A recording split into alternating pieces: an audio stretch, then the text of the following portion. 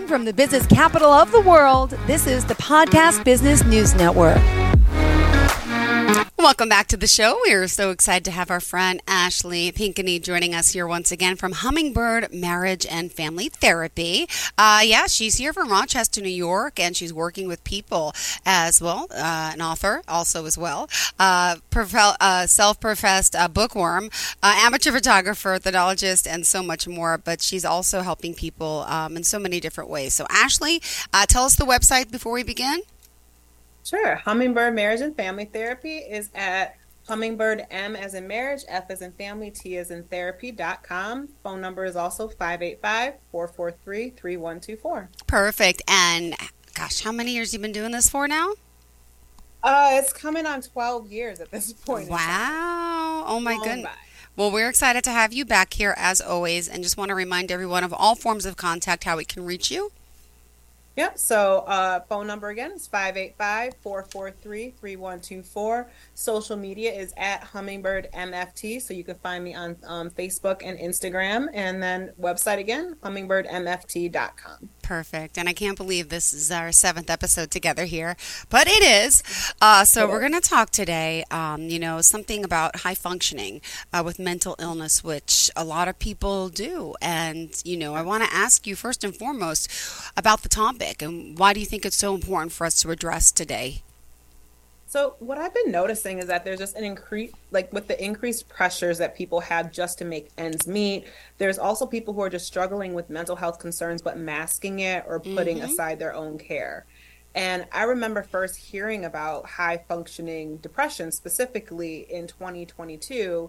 And this was a topic of a clinical consultation meeting I was having with some other therapists shortly after Miss USA 2019 Chelsea Christ had died by suicide. And we were talking about how tragic this situation was with her. And I remember reading some articles, and her mother was quoted as saying that, she was dealing with high functioning depression that she hid from everybody until shortly before her death. And I was like, wow, that has to just be just tragic for her family to go through. And I was like, I've never really heard of, high functioning depression. Like, what is that? And I started doing a deep dive and looking down the rabbit hole of like what that is. And like all these things were coming up about high functioning people with mental illness. So as I started to do more research about it, I realized there's a lot of clients who I work with who fit the description of people who are high functioning, meaning they may be high achievers, they're perfectionists, people pleasers. Like to the average eye, they're looking like they got everything going on and everything is fine, but then they're struggling inside. And there's the depression, they're meeting the clinical criteria for some of these mental health concerns, but they're just not getting the help and the support they need. And I'm like, wow, like this is something is an increased struggle. And I think we should just talk about it a little bit of what it looks like and not normalize it when people are saying, this is who I am, or I've always been like this, or, I don't know what to do, so I just have to suffer in silence. And it's like, you actually don't have to. So, there's support out there for people who need that. And I'm sorry, just the Miss USA Chelsea who passed, was she the one in New York City? Yes. Okay. She was in New York City. Yes. Okay, I remember that story. I think she fatally lunged to her death, right, from her building. Yes. You look at someone like that, wow, they have it all. They're amazing. They're beautiful. Their life. And then you just never know. And you never know if people are silently suffering. And so it's also important to look for some warning signs, which I know we're going to talk about today for those that may be hiding it. But let's break it down specifically. What is high functioning mental illness? So it's not an official diagnosis within the DSM-5, which, us healthcare providers use. However, it's more of like a colloquial term used by those who are living with mental illness that most people are just not detecting it. So, like I was saying earlier, people may meet the criteria for clinical depression or generalized anxiety disorder or, other things, but day to day, they're doing all the things necessary. They're holding down a job. They may be going to school. They're dressing well. They're not having hygiene issues. They have a family. They have some good relationships. But internally, they're going through these mental gymnastics to hide any visible distress. And the holding of all of that makes them exhausted, overwhelmed, struggling in silence. And, oftentimes I'm seeing people coming to my office and they're saying, like nothing's really wrong with me. Like there's nothing going on in my life, but something feels off. Something is just like I'm not satisfied, or like I'm just noticing I'm kind of like antsy or fearful all the time, or I'm not having great relationships, but other things are okay, or I'm doing great at work, but like other things are struggling, like something's just like I'm not myself. And oftentimes, like when I'm hearing that, I'm like, okay, so something's going on. There's the high functioning part, but then, here's their mental health concerns that are coming up too. And what would you say, what can make it difficult for people to really seek out the help that they need? I think that there's this feeling of I'm not like sick enough. Like I'm not bad enough. It's not really that bad. It's not interrupting my life as intensely as, you would think it would be if somebody who's depressed, or even putting like timestamps on stuff, saying like, once this project is done at work, or like once my workload eases up, or, once this event occurs, then, I'll be fine. It's just the stress, like, but then people don't feel better after that. And they'll downplay the stress, and they'll downplay the burdens that they're carrying. And there's just there also can be this tremendous amount of shame that's occurring for people internally about how they're feeling, and feeling like they don't have a reason to feel that way. And it's just like that internal turmoil is going on too.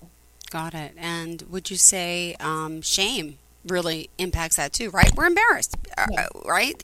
Yeah, exactly. I'm embarrassed to ask for help. 2 years now, I've waited. I had LED lights in a box at my house, and I needed help stringing them up on this high thing, and I live alone. So I asked my sister or husband, and I felt bad asking. And then, you know what? I'm like, they're going to think I'm annoying. I did it last night with my 2 little kids finally, and I got on a ladder. I did it. But I'm just, anything in life, sometimes you feel like, oh, they're going to think less of me if I ask for help, and it's not an important enough reason to help me do something in our house. But with anything in general, some of us feel so, people would judge us or feel selfish because we're asking for help. It's a hard thing. Right. It is, especially when people are just like, oh, it's not big enough deal that I need to ask for help, or like I should be able to do this. Yeah. Like I said, stringing up lights, like same thing. I've done stuff around my house where I'm like, I need help. I was like, no, maybe if I get a ladder and I, put this up this way or whatever. I'm like, no, you actually need help, because if you fall or if you hurt yourself or something, that's not going to help anybody. So, it's getting over the shame. And like shame in itself is just, the definition, if people don't know it, it's like the painful feeling of humiliation or distress caused by consciousness of wrongdoing or foolish behavior. And I think the definition says it all right there. There's elements of humiliation, distress, feeling foolish, like all of these things that are these internal experiences that are just difficult to confront or difficult to just tolerate or speak to other people about. Yeah, it is. All right. So what advice do you want to share with us today about those going through this? I mean, what's the next step? You have to, right? Ask for the help, and you have to. And could you share a little more details about high functioning mental illness, and, what are the forms of it?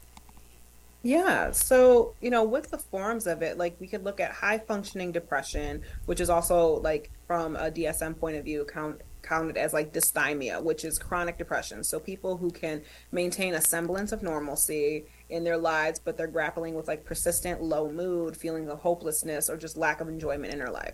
So you have that one. You also have high functioning anxiety, which is just this internal turmoil of worry, fear, or nervousness that's masked by success or achievement. And despite feeling like intense anxiety, like people can exhibit these traits of perfectionism, punctuality, high degree of organization. And I find this one just very interesting personally, because it's something that like as an employer looks like the model employee, or like the ideal employee. Like you have somebody who is detail oriented, who's punctual, who's organized. They show up, when they need to. They may overextend themselves in the work environment to get things done. And then a lot of work environments will reward those behaviors. So people are getting, they might get like a bonus or like a plaque or like just some kind of recognition for all of these things. And it makes them climb up the corporate ladder. However, the internal experience that they're going on with, like, like it's like, well, if you're getting incentivized to continue with these behaviors, you're going to continue to do it. Yeah. But the motivation is from this place of like anxiety, but not a place of like also like determination in your own life or determination about what you want to do in your career. It's like the fear of failure comes in, where you don't want to do something and feel like, okay, I don't want to like embarrass myself or look bad or anything like that. Yeah, it's so true. Right. And then the last one is like high functioning autism, which is now a part of the autism spectrum disorders.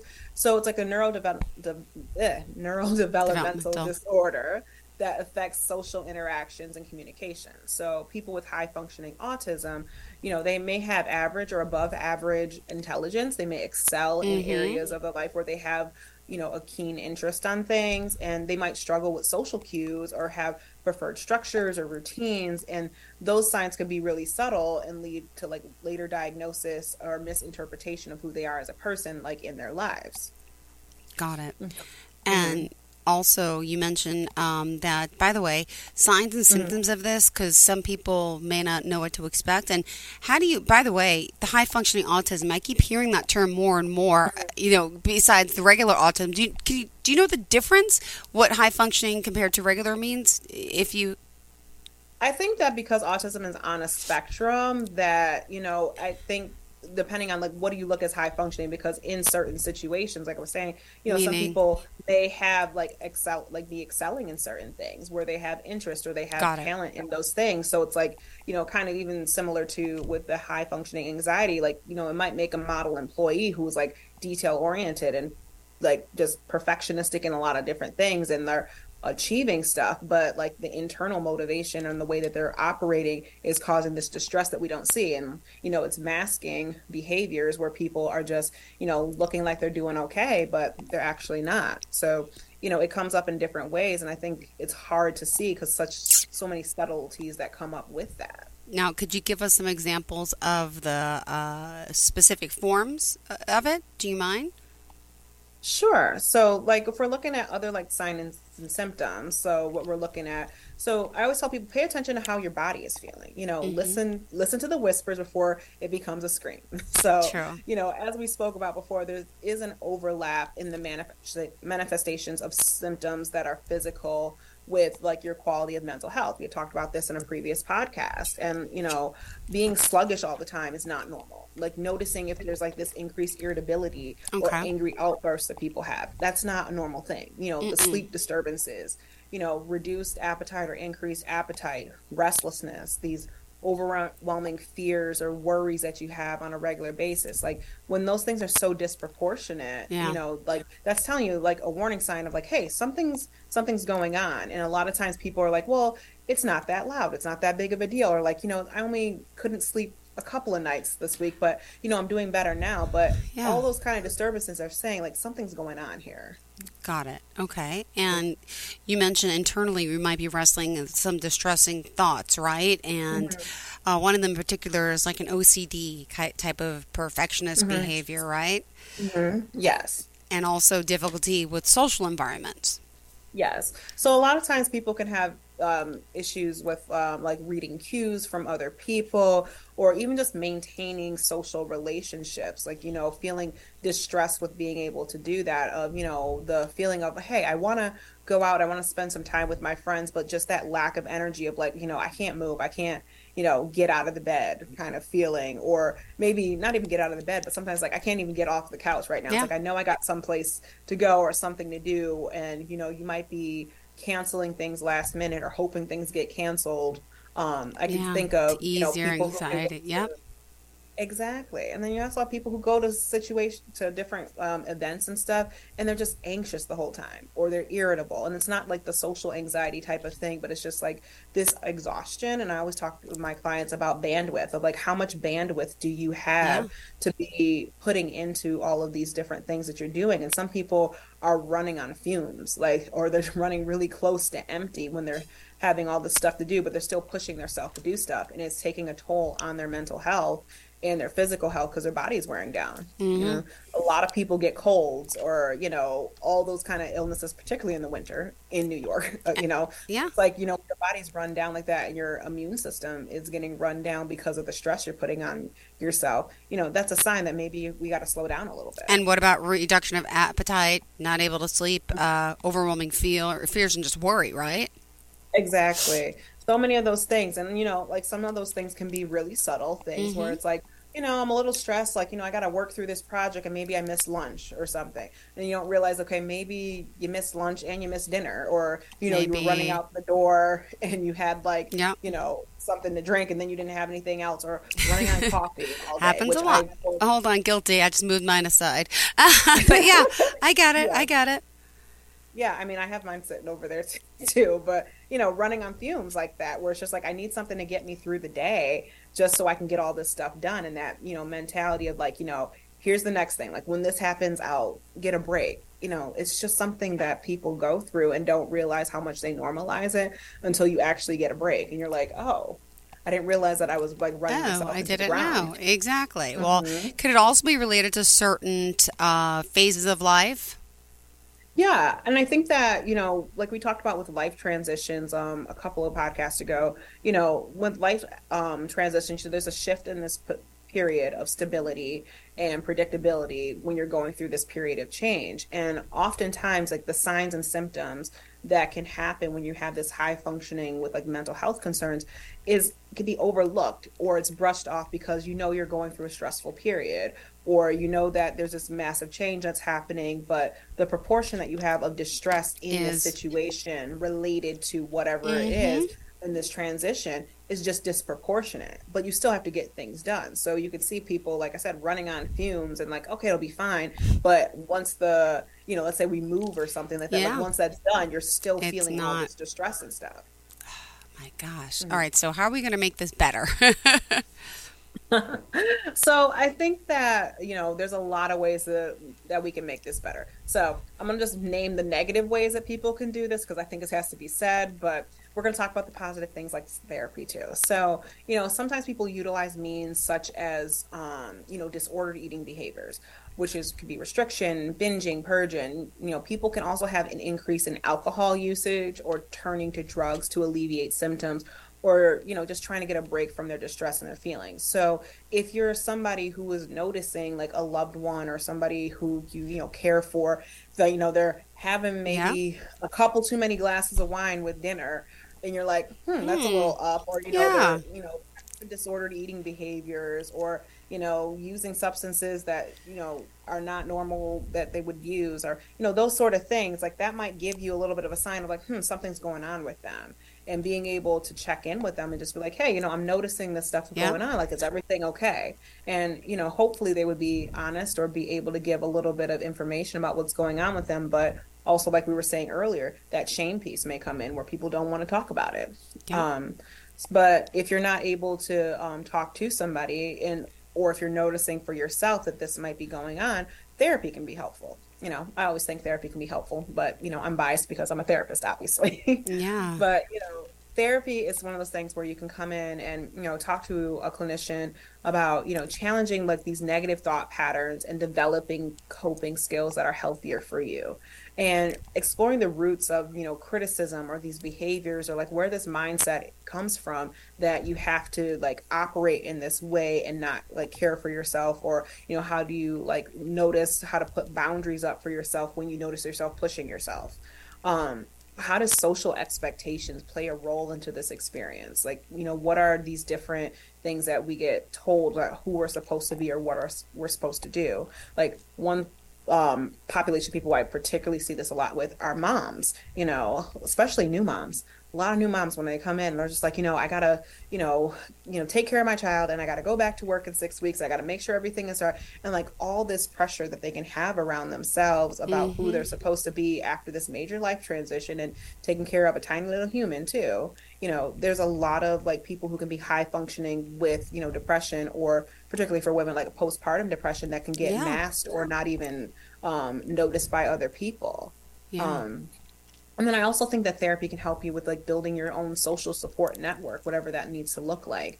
And then learning about creating realistic goals and smart goals for yourself, and setting reasonable expectations for yourself about what you can do or can't do, or even what you don't want to do. Like one of the things Mm-hmm. I've always told myself is like, I want to do more things I want to do and less things that I don't want to do. And again, having boundaries with yourself of like, you know what, maybe I don't need to take this on. Maybe this is not okay. Maybe this is not my responsibility, and just prioritizing that. And, having the prioritizing with the self-care of taking breaks, and, just getting away from things and having good people around you and those sort of things. Got it. And by the way, we got to remind everyone how we can reach you. By the way, you've been on a roll. We haven't even stopped. Tell us how we can contact you again. Of course. So the website is hummingbirdmft.com. Social media is at hummingbirdmft. And then phone number is 585-443-3124. And I am located in Rochester, New York. So if you want to see me virtually in the state of New York, I am available. Or if you want to see me in person and you're here in the Rochester area, you can come on into my office here. Perfect. Thank you so much. All right, let's continue. Still, we're not done. We still have, oh my gosh, we have 6 minutes left in the show. 5 minutes. Quick, we're down to 5. What else do we need to cover? Sorry. Well, I mean, I think that, the ability to support people is important, and being able to, like I was saying, like noticing when people are struggling and like how to care for your loved ones, or how to like ask those questions along the way. Because I think, oftentimes people don't want to be nosy, or they feel like, okay, I'm being nosy. Like I noticed something is off, but like, is that my place to ask, like, if you're noticing some more like anxiety or depression, or just like people being triggered, or just responding to stuff. Like sometimes people just don't want to ask those questions, or they feel like, I can't do anything to help somebody. I agree. It's always so hard. Could you share an example of someone that you've worked with, without saying their name, but someone that you've worked with this issue and how it's helped, your coaching has helped them? Yeah. So, I noticed I have a couple of like younger women, like in their 20s, like out of college, out of, graduate school, like in those kind of areas where they're going to these life transitions, where they're going from, used to being in school and having that kind of structure in their life, and then going full-fledged into adulthood. And I think that that's such a transition that people can have that can be so difficult to go through. It's like, I tell people, they're like, well, I don't know how to like manage my life right now. And I'm like, well, if you think about it, if you were in school for the majority of your life, you're used to having a schedule set for you. Like, you have a school schedule. You have, when you go to college, same thing. You have a school schedule, or like, you work around a work schedule. It's like, once you get out of that kind of academic environment, you have full freedom to your schedule, basically. Like when you're working or not working. And like, sometimes people don't know how to manage that kind of freedom. And this can be kind of scary. And it's like, oh, like I have to set all this stuff up for myself. Like I have to set, when I'm going to work, when I'm grocery shopping, when I'm making doctor's appointments, all those increased responsibilities can be really scary. And then, we talk about, lack of social support too. Cause when you're in school, you are around most of your friends all the time. Like people are in classes, or you're studying and that sort of thing. And there's such amount of isolation that I'm noticing for a lot of my people who I work with in their young 20s, where they're like, I'm not seeing my friends as much anymore. We're not going out, and, we're not, people moved across the country or across the state or something. And there could be such an increase of isolation, which can cause some more depressive symptoms. But like we were saying before, people are still doing all the stuff they got to do, but massive changes and feeling more depressed or more anxious. And depending on what type of job that you have, there might be a huge amount of pressure to, make it and to prove yourself as an employee and prove yourself that you deserve this job. And, all this anxiety of how you're working contributes to, struggles with like sleeping or putting in all this extra work, and you're there, hours after work and all these different things. And it's just a lot, particularly in that age. Like I can just think of my own, like, young to mid 20s, and I'm just like, I mean, you couldn't pay me enough to go back through that. Wow.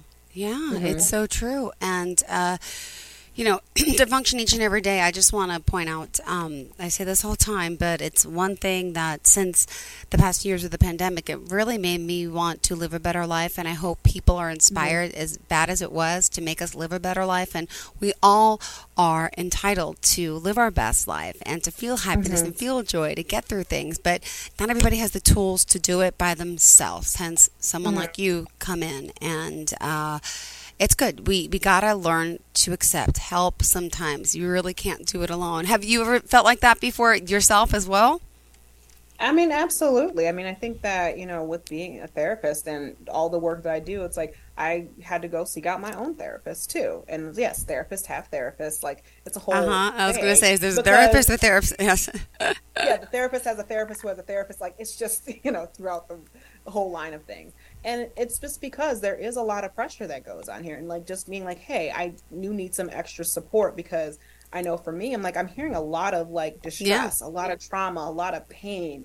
And that's a lot to hold on to, like, even if it's not mine, but like, having that space where I'm like creating safety for other people and making sure that they're okay to talk about their stuff. Like all of the stuff can also stick to me. And I'm like, ooh, like now I'm feeling off. So like, let me make sure that I'm getting my own support as well of, having my own therapist who I check in with and, having good self-care and good people around me and like knowing those boundaries and stuff. And I think that as I've gotten further along in my career, I've learned what that needs to look like for me and not having like the pressure of like, okay, I gotta make it as a therapist. I gotta do all these different things and, running myself into the ground like I did in my 20s. And I'm like, no, I don't want to do that anymore. Like, I want to make sure I'm doing the things that I want to do and like less of the things that I don't want to do so that I can have the best quality life for myself. Yeah. Like nobody's going to take care of me the way that I take care of me. It's so true. You have to. And in closing today, how did you want to leave off for our listeners?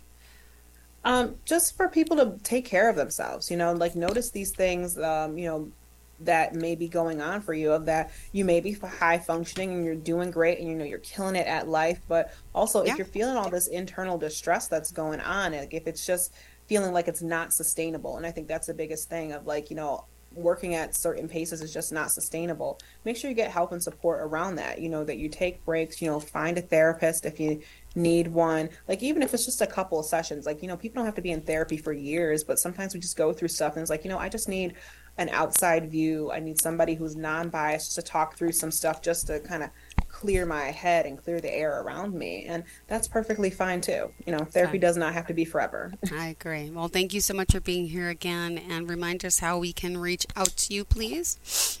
Yes. So website again is hummingbirdmft.com. So Hummingbird, M as in marriage, F as in family, T thank you. Therapy. And at Hummingbird MFT on Facebook and Instagram. And you can give me a phone call at 585-443-3124 if you want to set up a free 15-minute consultation appointment to see if I'd be a good fit as a therapist for you. Great. Thank you so much. Looking forward to the next time we connect. You have a fantastic day, okay?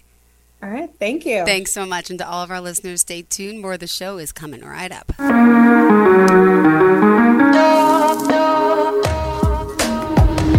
Broadcasting from the business capital of the world, this is the Podcast Business News Network. Let's go inside the mind of a 10-year-old. I should have worn those earrings today. I like those earrings. Gabby has those awesome earrings. I need to ask her where she got those, but that's just what she would want me to do.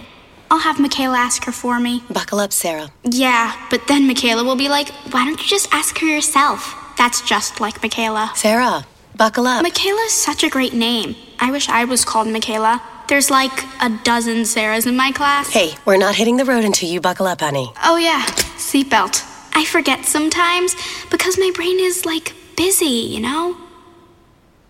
I wonder if there's pizza at school today. Sometimes it can be tough to get through to your kids, but it's not impossible. Always make sure they're wearing their seatbelts, even on short drives. Remember, you have the keys, you have the power. Never give up until they buckle up. A message from the National Highway Traffic Safety Administration and the Ad Council. Visit safercar.gov/kidsbuckleup for more information.